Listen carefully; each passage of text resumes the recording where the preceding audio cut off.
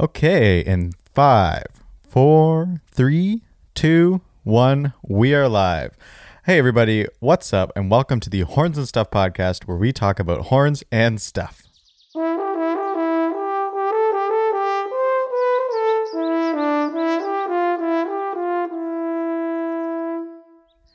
This episode is brought to you by Horn.4 merch. Our instrument is sleek, beautiful, and dare I say sexy, so I designed a clothing brand that can do the same. No clip art or awful puns, only clean designs and good puns. So make sure you visit the link below and grab your own Horn.4 clothing today. And by using the coupon code HORNSTUFF, HORNSTUFF, you'll receive 10% off your next order. So go check out Horn.4 merch, and I really appreciate that. So welcome to the Horns and Stuff podcast. My name is Patrick, otherwise known as F-Horn Patrick on YouTube, and I will be the host today for the Horns and Stuff podcast. So this episode is going to be a lot of different things. You'll see why in a second, because I was asked to write an article back in the day. It was about 2015, I believe, 2015 or 2016. And I was asked to write an article for the Horn publication called Horn Zone, which is on the International Horn Symposium or International Horn Society website. If you haven't checked out this website, it's pretty freaking awesome. The best thing about this site, there's two of my favorite things on this site are the classified section where you can find horns for sale. I believe, are the horns on this site? Yeah, I believe there's horns on this site for sale. So this is where people are selling horns that they have. So they're usually used horns. I haven't seen a lot of new horns pop up, but you can find a lot of used horns that are great deals. And I definitely suggest if you're looking for a used horn, you go check out that IHS page. And the second thing that I really love about this website is that they have, what are they called? Excerpts. So the excerpts are from like your favorite orchestra pieces and all that stuff. They have all the really famous excerpts that you would need to know for auditions and etc. They're all on the site with recordings from different orchestras from around the world. So if you want to play with the orchestra from your city or the city that you're auditioning to, you can listen to how they play it and you can play along and learn it the way that they play it so that you're going to audition a lot better. So if you haven't checked out the IHS website, I definitely suggest that you do that. I need to talk slower. I had a coffee this morning and I'm flying. So let's slow this down. So I was asked to write an article for the Horn Zone, which is on the IHS website. And this article, I was told I could write anything, I think. Again, it was a long time ago. So I wrote an article that I knew I wanted to appeal to a lot of different people. And the main audience that I wanted to appeal to was younger people. Because when I started in the horn world, there wasn't a lot of information for young horn players. A lot of the stuff that I found was focused around older horn players and people with a lot more experience than I had, or with a lot more knowledge than I had. So the things that they were talking about, I didn't really understand, I guess you could say. So with this article, I wanted to make sure that it could have something for everybody, appealing to younger people first and foremost, but I wanted it to also appeal to older people as well, anyone who's just kind of wondering what I do and how I do it. So I just want to show, again, what I do and how you can easily learn the skills that I have in order to do those things. So in this podcast, I'm first going to read the article. So the article that I wrote on the Horn Zone, you can check it out in the description down below. I'll leave a link to that if you want to reread it or read along. And so after I read the article, I'm just going to kind of break down the sections one by one and talk about each one in depth so that we can have more than a 5-minute podcast, because it'll probably take 5 or so minutes to talk through the article. So if you're watching this podcast on YouTube, what's up? Hey, we are live streaming this podcast for the first time, so what is up? And please leave any questions that you might have in the articles, and I'm going to do my very best to answer your questions. Also, if you're watching, there are super chat rewards available that you can use for shoutouts and making sure that your question is answered. If you do send a super chat, thank you so much for your support. I really appreciate it. The super chat definitely helps to fund this channel and more content. So leave a super chat, and you'll see all the the rewards down below. Also, if you're watching, you're going to see that I'm looking down at my phone a lot. This is because I need to read what I'm saying because it's a long article. I didn't memorize the entire article. So yeah, it's going to be fun. Let's just dive right into the article. So I'm just going to be reading this. So I'm going to be looking down a lot. And I will break everything down at the end of the article. So I have a lot of stuff to talk about after the article, but we'll just read the article first. And enjoy my writing from 2015. Here we go. As musicians, we are all scared of being creatively boxed in. We all strive to use our original ideas to please not only our audience, but ourselves. With today's technology and an audience eager to hear new things, there are many ways to improve our musical abilities. By briefly steering away from the textbooks, that's a period. I can read. If you're finding yourself missing notes more often than the person beside you, and those technical books just aren't cutting it, look no further. One key to note accuracy is ear training. Every instrumental musician has a singer inside that needs to be let out in order to be accurate while playing. Practicing simple singing can improve your playing faster than you might think. The more you actively listen to yourself, the more you can learn where the notes will fall. To practice this technique, no fancy studio is required. You already have two great studios at your disposal. Sing in the shower or in your car. These two convenient locations allow you to hear yourself so you can recognize where pitches should be. Singing is just like throwing a ball. Without even thinking about it, we can train ourselves to throw a ball at any reasonable distance with variant speeds. Our minds subconsciously think about the distance and speed, do the math, and we throw the ball with amazing accuracy, if you're good at baseball, or if you practice. This same method applies to hitting a correct note. Before we want to play a note, we must think about it and where it is and how much air it will take to get there. After practicing, just like throwing a ball, our minds will do the math, accurately provide us with the pitch and air support required for any given note. When we are all young musicians, we face performance anxiety. This annoying physiological function can turn our hours in the practice room into a shaky mess during the performance. The unfortunate thing about this anxiety is that we all have to find out what works for us and as individuals to reduce stress. The most simple fixes are cutting down on caffeine. I should have done that before doing this podcast. Eating large amounts of potassium and doing basic meditative exercises to help relieve some stress. However, one of the best fixes for performance anxiety is confidence. Going into a concert completely prepared can greatly improve your attitude when you're sitting in front of the music on stage. This confidence requires time. Also, get familiar with the music you have to practice. Practicing doesn't have to be sitting down in your music with a metronome ticking away and a tuner telling you that you're off. Practicing the music can be as simple as listening to the piece and singing along with your part in hand. Once your ear knows the piece, you have to learn the fingerings and sing through the horn. Once you master confidence in your abilities, the rest will follow. We all want to be a better musician. There's always someone we wish we could sound like. To better yourself musically, you will have to pick up your horn and play. You can play whatever you want, however you want, as long as you're playing.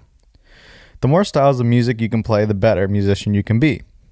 If we get stuck in our own specific genre for too long, we begin to dislike our sound or style in our music.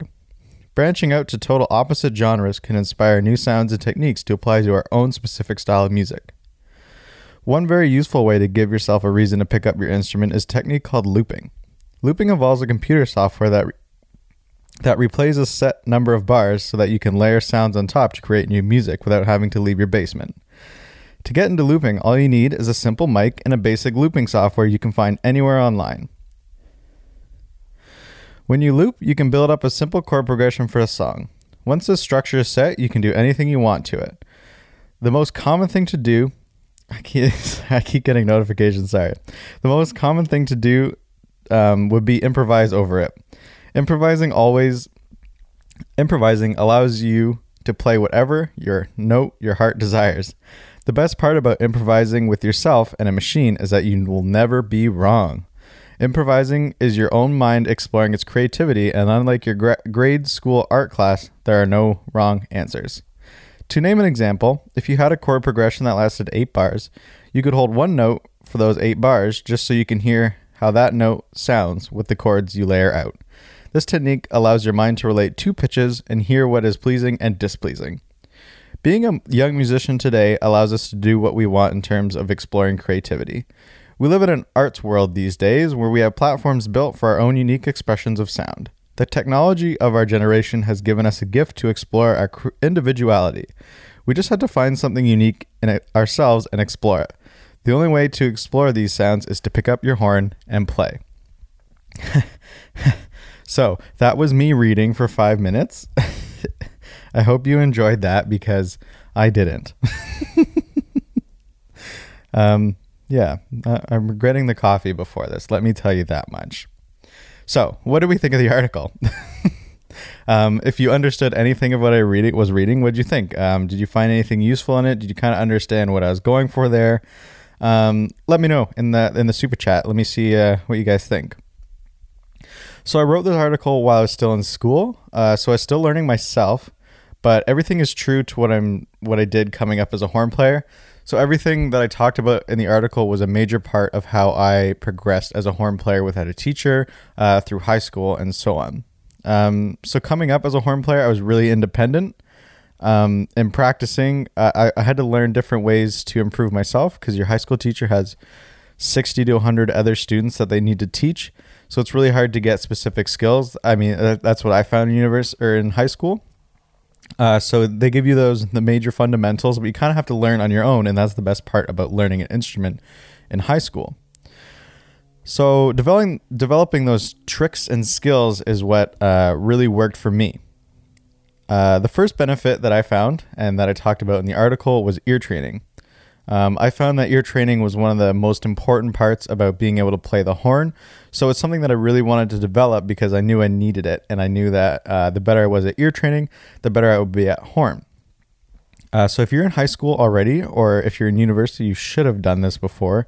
You do ear training exercises. And this is when the teacher or professor will play 2 notes, either like one after the other, or at the same time, and you have to name the interval that is. So for example, like seconds, thirds, fourths, they'll play that on a piano and you write down that that's a fourth. If it wasn't a fourth and you get it wrong, that's kind of how that goes. And I was always good at these tests. And I think it was because that I developed a certain trick for each interval that really helped me learn what the intervals were. And I found that a lot of students that I went to high school with didn't do the same thing, and they were struggling with finding the interval because they were just trying to be a genius when you really just needed to learn a specific trick. So what I did to learn these tricks is I gave each interval kind of not a name, but I would relate it to a song or sound that I heard before, and then I would just instantly know that was the interval. So let's say a third. If you play the third in your head backwards, so if they play the third on the piano and then you just think of the notes in the reverse order, it's a doorbell. Like the ding dong, that's a third. The fifths are the beginning to the Forrest Gump theme song. If you know what I'm talking about, go play it on the piano and you'll hear it too. A sixth interval is the beginning of like a train door opening, and so on. Like all of these intervals, I gave them their own little trick and tactic so that when I heard it on the piano, I would just know what it was based on the sound that I related it to. So I thought of ways to recall the intervals so that I didn't have to question it. And as soon as I heard it, I knew it instantly. So you can develop these tricks by sitting down at a piano and seeing what you can come up with for each interval. The intervals that I just mentioned, they might not work for you. But if you sit down at a piano and play a second, I never had a trick for a second because they're so close that I just always knew it was a second. So I don't have a trick for a second. But if you go down and play a third, you can think of your own trick for a third and then a fourth. The fourth is the wedding, like the da-da-da-da, yeah, is the wedding interval. So there's just intervals for every single one. I can never think of a seventh. The seventh was always my crutch, but I had tricks for every single one. So if I didn't hear one of those, it was a 7. That was kind of my trick. Yeah, so just develop your own. If you're having trouble with intervals in class, I don't know if your teachers are telling you not to do this, then don't do it. I don't know why they would though, because if you know the interval, doesn't matter what you do, I think. So I found that intervals in ear training are super important for the French horn, our instrument, as it is played with our ears, in my opinion. If you've ever played a trumpet, you'll know that the notes sit in slots. So the slots that are in between each note. So when you play the C and you just kind of lip up to the next note, there's these huge slots for the notes that are really easy to find. But if you play horn, you will know that these instruments are really hard to find because they're not far away at all. They're really close. When you play like an F and a G on the horn, you'll see that those notes sit really, really close together. And it makes it really hard to play them because they feel the same. So if you don't know how they should sound, it'll be really hard to play. So having a good ear will make your job as a horn player a lot easier.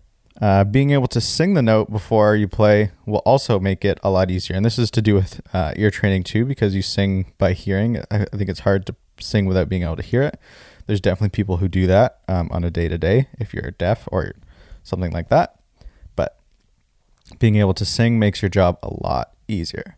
So you can practice this so the trick to being able to sing in ear training is if you can sing the note before you play it, it will instantly make things easier. So you can practice this by singing notes and bringing the horn to your face and then playing the note. So you just kind of like a hum and F, like and then bring the horn to your face with like the first finger down and then play an F right away. And if it's wrong, then you adjust and you do it again until you can get it right every time with every note.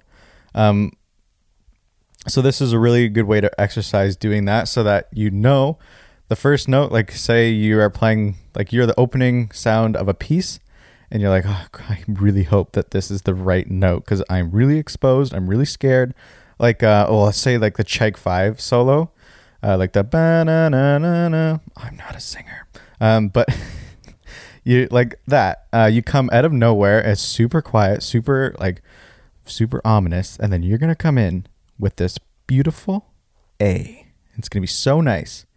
But if you're hearing the wrong pitch in your head and you're not singing it in your head, or you can even hum it really quietly, if you're not hearing the right one and you come in and it's the wrong note, it's going to sound really bad. So if you sing it ahead of time in your head before you play it, it just makes it so that there's no like question that's going to be the wrong note because you're singing it. You know it's the right note. It feels right, sounds right.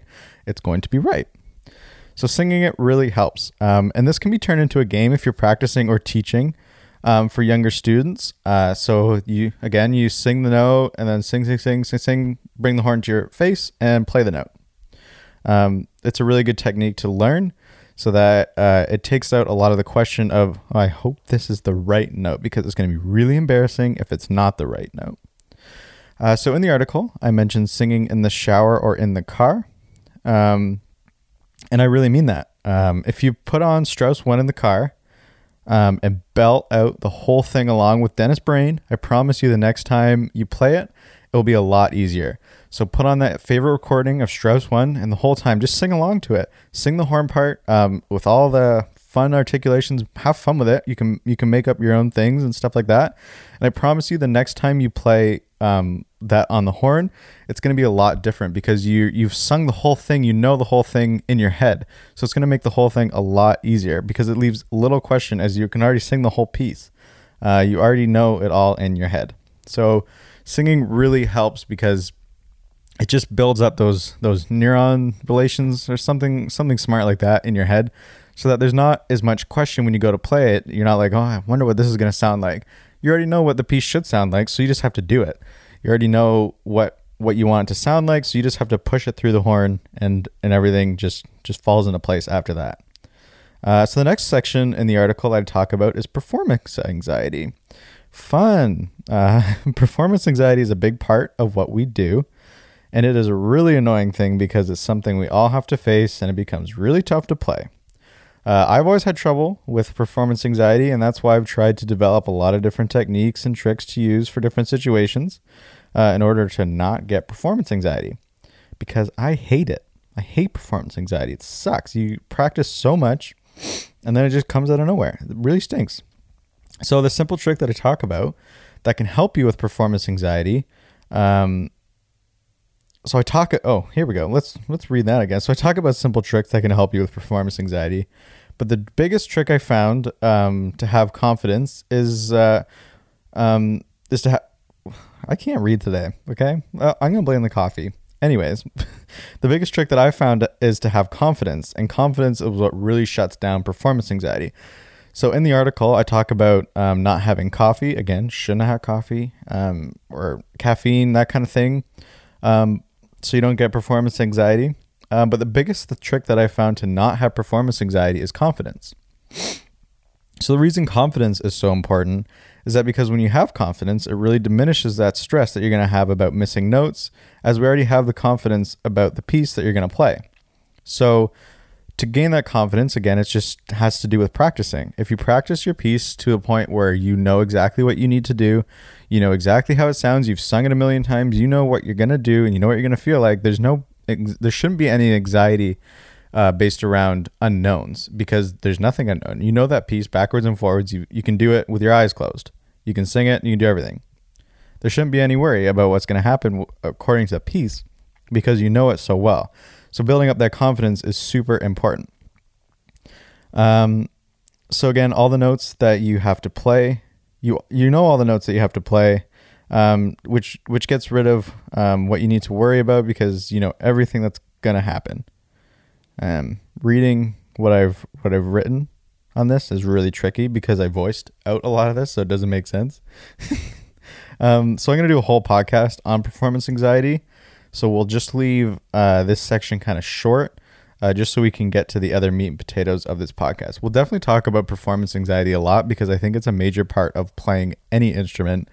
And it's something that we all have to work through, and we all have different techniques in dealing with performance anxiety. So I think that when I have other guests onto the podcast, we will definitely talk about performance anxiety in depth with them. Professionals who play with really big orchestras will have a lot to say about performance anxiety. So we will look forward to that. So the title of this article is Pick Up Your Horn and Play. And I think that's the biggest lesson that I try to teach. Every day when I try to teach horn, this is the lesson that I try to teach. So as we move down the article, I talk about this practice, which is picking up your horn and playing. Learning horn, I always brought my horn home so that I could sneak in more practicing. So when I was in high school, I mentioned in the first podcast that I'd always bring my horn home because I just wanted to play more. I just really enjoyed playing, and I just knew that if I took it home, I would be one step ahead of people who were not bringing home. So this practicing, quote unquote practicing, was basically just me messing around on my horn and playing things that I liked. So a lot of the time I didn't have sheet music because we weren't allowed to bring home the sheet music for our school unless we had photocopied versions. So a lot of the times I didn't bring home any music. So it was just me playing horn and just experimenting with the different things you could do with the horn. Horn was a big unknown to me. There wasn't a lot online that could show you what you could do with it. So it was me experimenting with what I kind of wanted to do with it. And I found that the more I played, the better my chops would feel the next day. So I'd be playing a lot and it felt really good that day. And then you rest, you go to school the next day and you're like, wow, my lips feel great. I did so much work yesterday and now they just feel stronger and better. And I'm just hitting all the notes right and all this and that, but I didn't practice any pieces. I don't know what I did. And that's just, you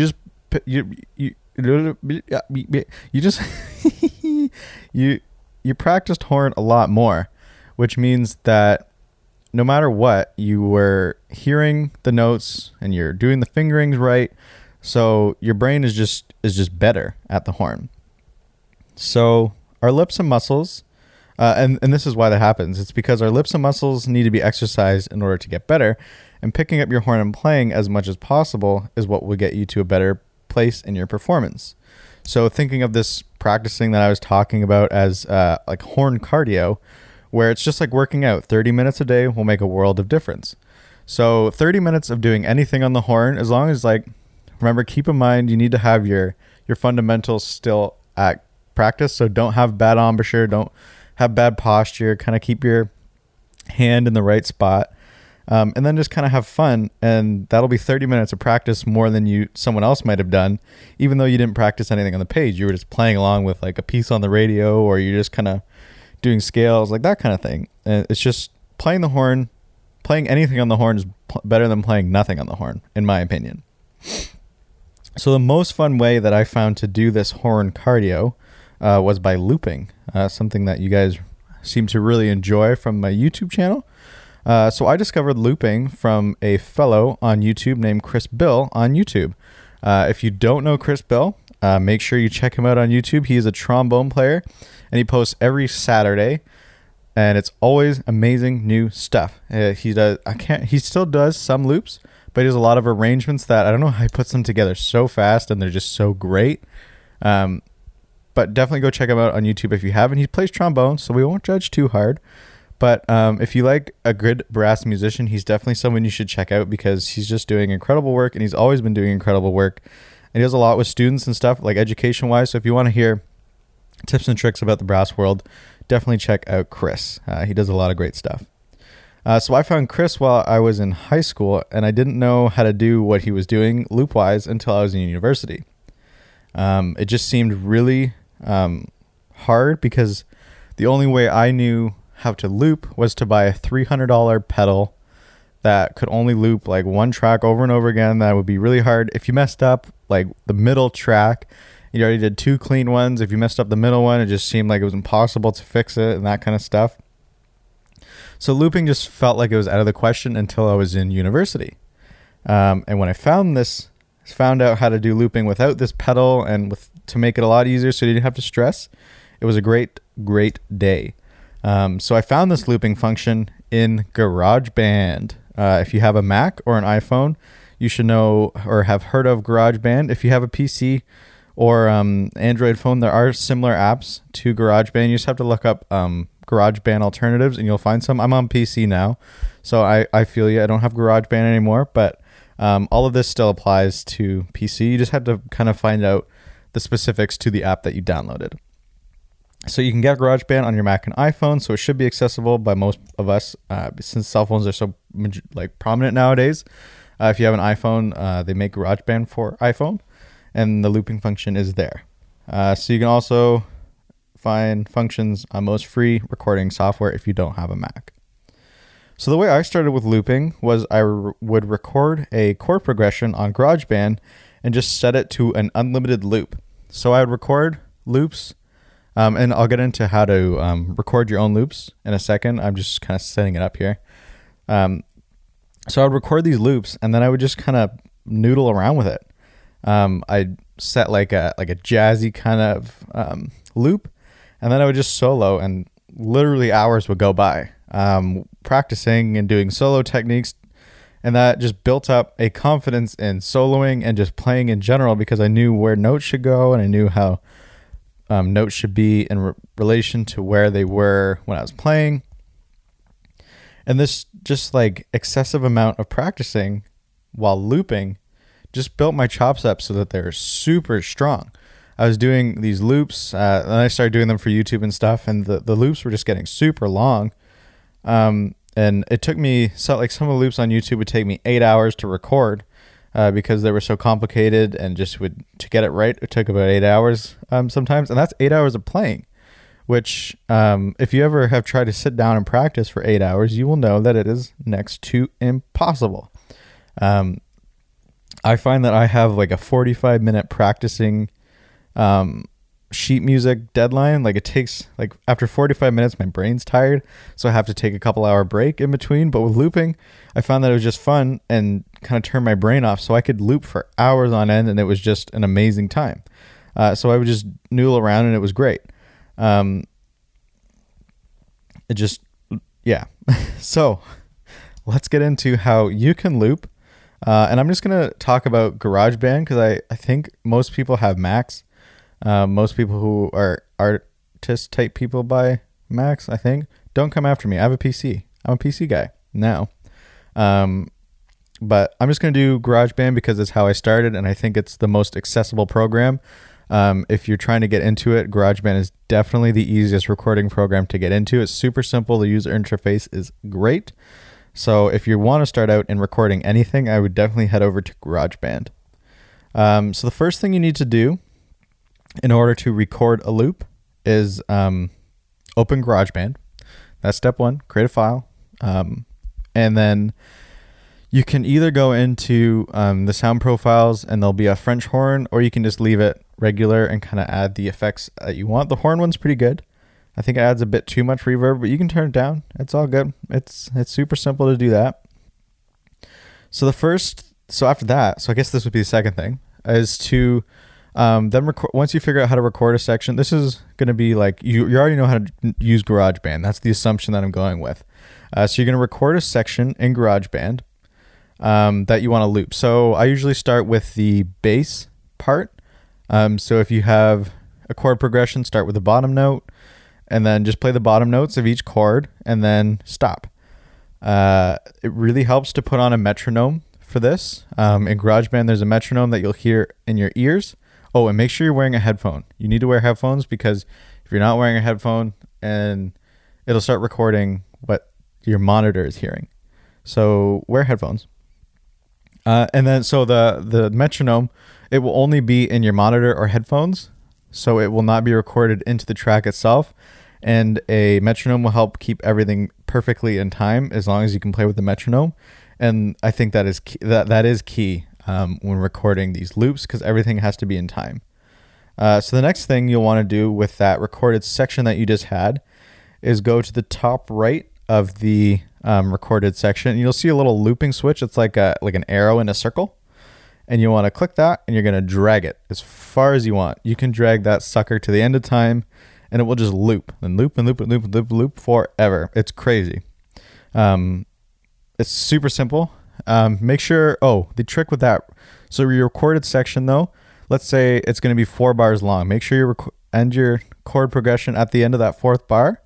And it's going to record a little bit because you have to hit stop and just trim it to the end of that 4th bar and then pull it over to loop it. That way, every 4 bars, you have a new looped section over and over and over again. Super simple. And now you have a loop till the end of time. In my notes, it says, and boom, you've created a loop. Hoorah. So the next thing you want to do is you can record as many of these loops as you want. You can stack them. You can make your chord super complicated. I'm not a complicated guy, so my loops were never super complicated. But you can do whatever you want. If you're a jazz musician, you can make some super jazzy stuff. If you just want to record just a 4 bar 1 4 5 4 5 1 chord progression, I don't know. You can do that. So you can record whatever you want. And then you can make your textures super thick. And then this is the basic principle that I would use to make any loop. And once I would lay down the tracks and then just record them, I'm skipping ahead. So this is the basic thing that I would use to like solo over. So I would create like a little thing and then I just improvise over it. And I thought like improvising was the most fun thing ever. In the jazz band class that I took, I played Barry sax. Again, don't come at me. I loved Barry sax. It was so much fun. I got to play in jazz band because we had too many trombones, so I didn't get to play horn on trombone or trombone on horn. But I played Barry sax, and that was really fun. And I was really good at improvising because I played so much soloing stuff in GarageBand at my house. So I was just always great at improvising because I just did it a lot. So it's useful. Okay. I'm teaching some good stuff here. So this is the basic trick that I would use to practice looping. The stuff that I just talked about. That's the next note I had after the boom comment. So I found that when you would I then found that you could create whole songs by looping. So when you're listening to those top 40 songs, and they sound pretty similar throughout the song, that's what makes a good loop. So if you guys are suggesting that I do certain songs for loops and I just don't do them, it's because you can't loop them because they're not simple enough. They're a little complicated. The more complicated the song is, the more loops you have to create. And then it ends up being like an 8-minute video where I'm just building the loop instead of it just happening. But like the simpler the song, the easier it is for it to loop. So for those, I would just lay down the tracks and record them one by one live to create these live loops that you probably found me from. So it was really easy to build. So the way I do it for like the live looping videos is I would build up the chord progression first. And then once everything's all built up and ready to go, I stop all the tracks, and then I play like the intro thing, and then all the tracks kick in, do the chorus, all that fun stuff. And then we have the really great loop video. Or it's like Crazy Frog and you do it in a weird way, and then for some reason it gets 32 million views. I don't understand. But if you can figure out how to loop Crazy Frog, apparently you're going to do well in this world. So again, so from everything I've been asked this question of how to loop forever. I've just kind of not ignored them. I just wanted to do it in a long form podcast, kind of like this, where I could really get into it, because it's not that complicated, but it does take a while to figure out. So the trick is to just practice. It's not going to come to you overnight. It takes a really long time to get good at recording yourself. And I think listening to yourself recorded is hugely beneficial. Not sure if that's good grammar or not, but it's really beneficial to listen to yourself play horn, because you're going to hear all those mistakes. You're going to get to know yourself really well through this process. You're going to hear all the good, bad, and ugly that you produce, and that's okay. It really helps to hear those things. I've always found that to be the case, to just the more you listen to yourself, the better you're going to get. So this looping will also get you into that. And it's going to build up your ear. Building all these loop pedals, loop things. I did them all by ear, and then I'd write them down after. So all of this really ties together into one happy how to become F-Form Patrick video. And then the other benefit, the last benefit that I found to making these loops, as I mentioned, it would take me 8 hours to film some of these, is it built up a huge stamina for practicing. That I would never be able to do if I was just playing off of sheet music, because that's just a snore fest after about 45 minutes for me. A lot of you can probably play sheet music for hours and hours, but I find that when just playing the horn and having fun, I can go for an endless amount of time. And that's something that I had over a lot of other people, is that I was just playing horn for an immense amount of time, because it allowed me to focus in and just play, and just not worry about a lot of things that you would worry about when you're practicing sheet music, because you're just making a lot of it up. So that being said, this shouldn't be the only thing that you practice. 8 hours of looping a day will not satisfy your teachers, I'm sure. So you're going to want to practice all your other stuff. Make sure you're warming up properly. Yeah, if you're getting into this thing and you're playing for a long time, make sure you warm up and warm down. Don't forget about the benefits of warming down. So that's just playing long tones at the end. I do really low long tones to warm down. And that really helps. But after that, just have fun. This is the podcast of how to have fun. And I think that it's really beneficial to just enjoy what you're doing. And that's why I got into looping, because it just meant that I could enjoy what I was doing the whole time without worrying about sheet music and that kind of stuff. So if you add this to your practice, even if you're not adding looping, just play along to the radio. Practicing isn't about, like, if you're trying to build up stamina, it's definitely about quantity over quality, I think. You want to just play a lot, and the trick to that is to just play a lot. So you're going to have to find something you enjoy doing it. So the overall key to success is time and energy, and if you're putting in more time building up skills that others might not have, you'll be ahead of the curve. Not sure why I wrote that, but you got to listen to it, so I hope you enjoyed. This is Horns and Stuff, the podcast that we talk about horns and stuff. So everything takes time. If you're trying to get into looping, just remember, I didn't learn it overnight. It took a lot of practice. If you go back and listen to the first loop that I ever made, it's not that great. And it was a direct copy of Chris Bill's. Like, I literally copied the whole thing. And I still sometimes think of that and laugh that I just copied his.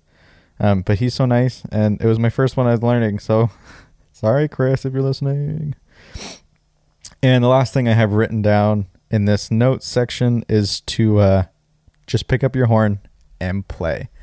That's the basic theme that I try to say with this podcast, is just pick up your horn and play, because I think it's really beneficial to just have fun with the horn. It's a great instrument, and the more you play it, the better you're going to get at it.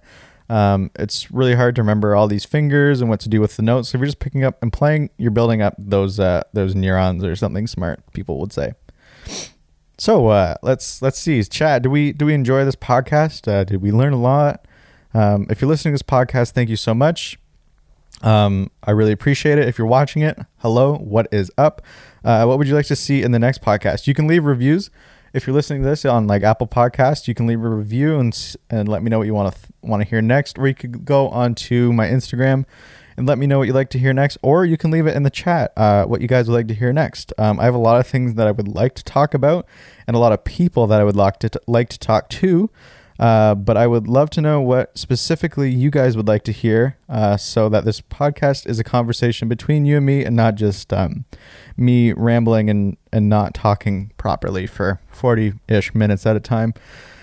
Do you have any guests that you guys would like to hear on the podcast? I definitely have a few that I would love to have on the podcast. Some live far away, so it's not easy. Actually, most people live far away, so it's not an easy thing. But let me know who you'd like to hear, and we'll try to see what we can do about getting those people on the podcast. This podcast is going to be huge. No, yeah. Let me know. And yeah. Okay. So, again, this podcast airs live every Monday and Thursday. So if you want to check in Monday and Thursday, I think I set it to 2 p.m. If that doesn't work, we can always change it, but the podcast does go live on iTunes or anywhere podcasts are available before it goes live, after it goes live. I could not be before. So if you want to hear it, sorry, I'm yawning. This podcast is so exciting. So if you want to hear it, you can hear it anywhere. If you want to watch it, it's here on YouTube, and I'm going to be posting it on Facebook. I think I'll make it live on Facebook as well, because you can do both.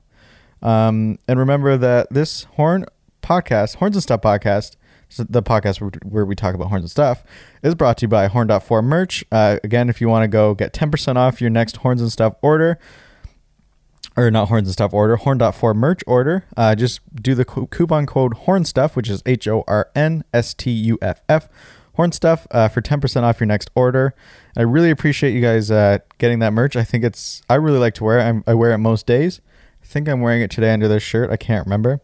I wear this. As you noticed, I am a very simple guy, and I like to wear the same thing every day. So I have lots of them. So I buy lots of Horn.4 merch. Someone was asking what the Horn.4 merch meant. Like, what's this Horn.4 mean? So horn, obviously, it's the horn. We like to horn. The .4 is because there's always 4 horns in a section. So I added the Horn.4 because it's usually 4 horns in a section, sometimes 8. But I just thought 4 and horn just is they go hand in hand. So again, chat, what's up? Hey, hello, how are you? Listeners on Apple Podcasts, what's up? You guys are the dominating podcast so far. Spotify is closely behind, and then after that is Anchor. So again, thank you for watching the Horns and Stuff podcast, where I talk about horns and stuff, and I will see you in the next one. See you later, guys. Bye.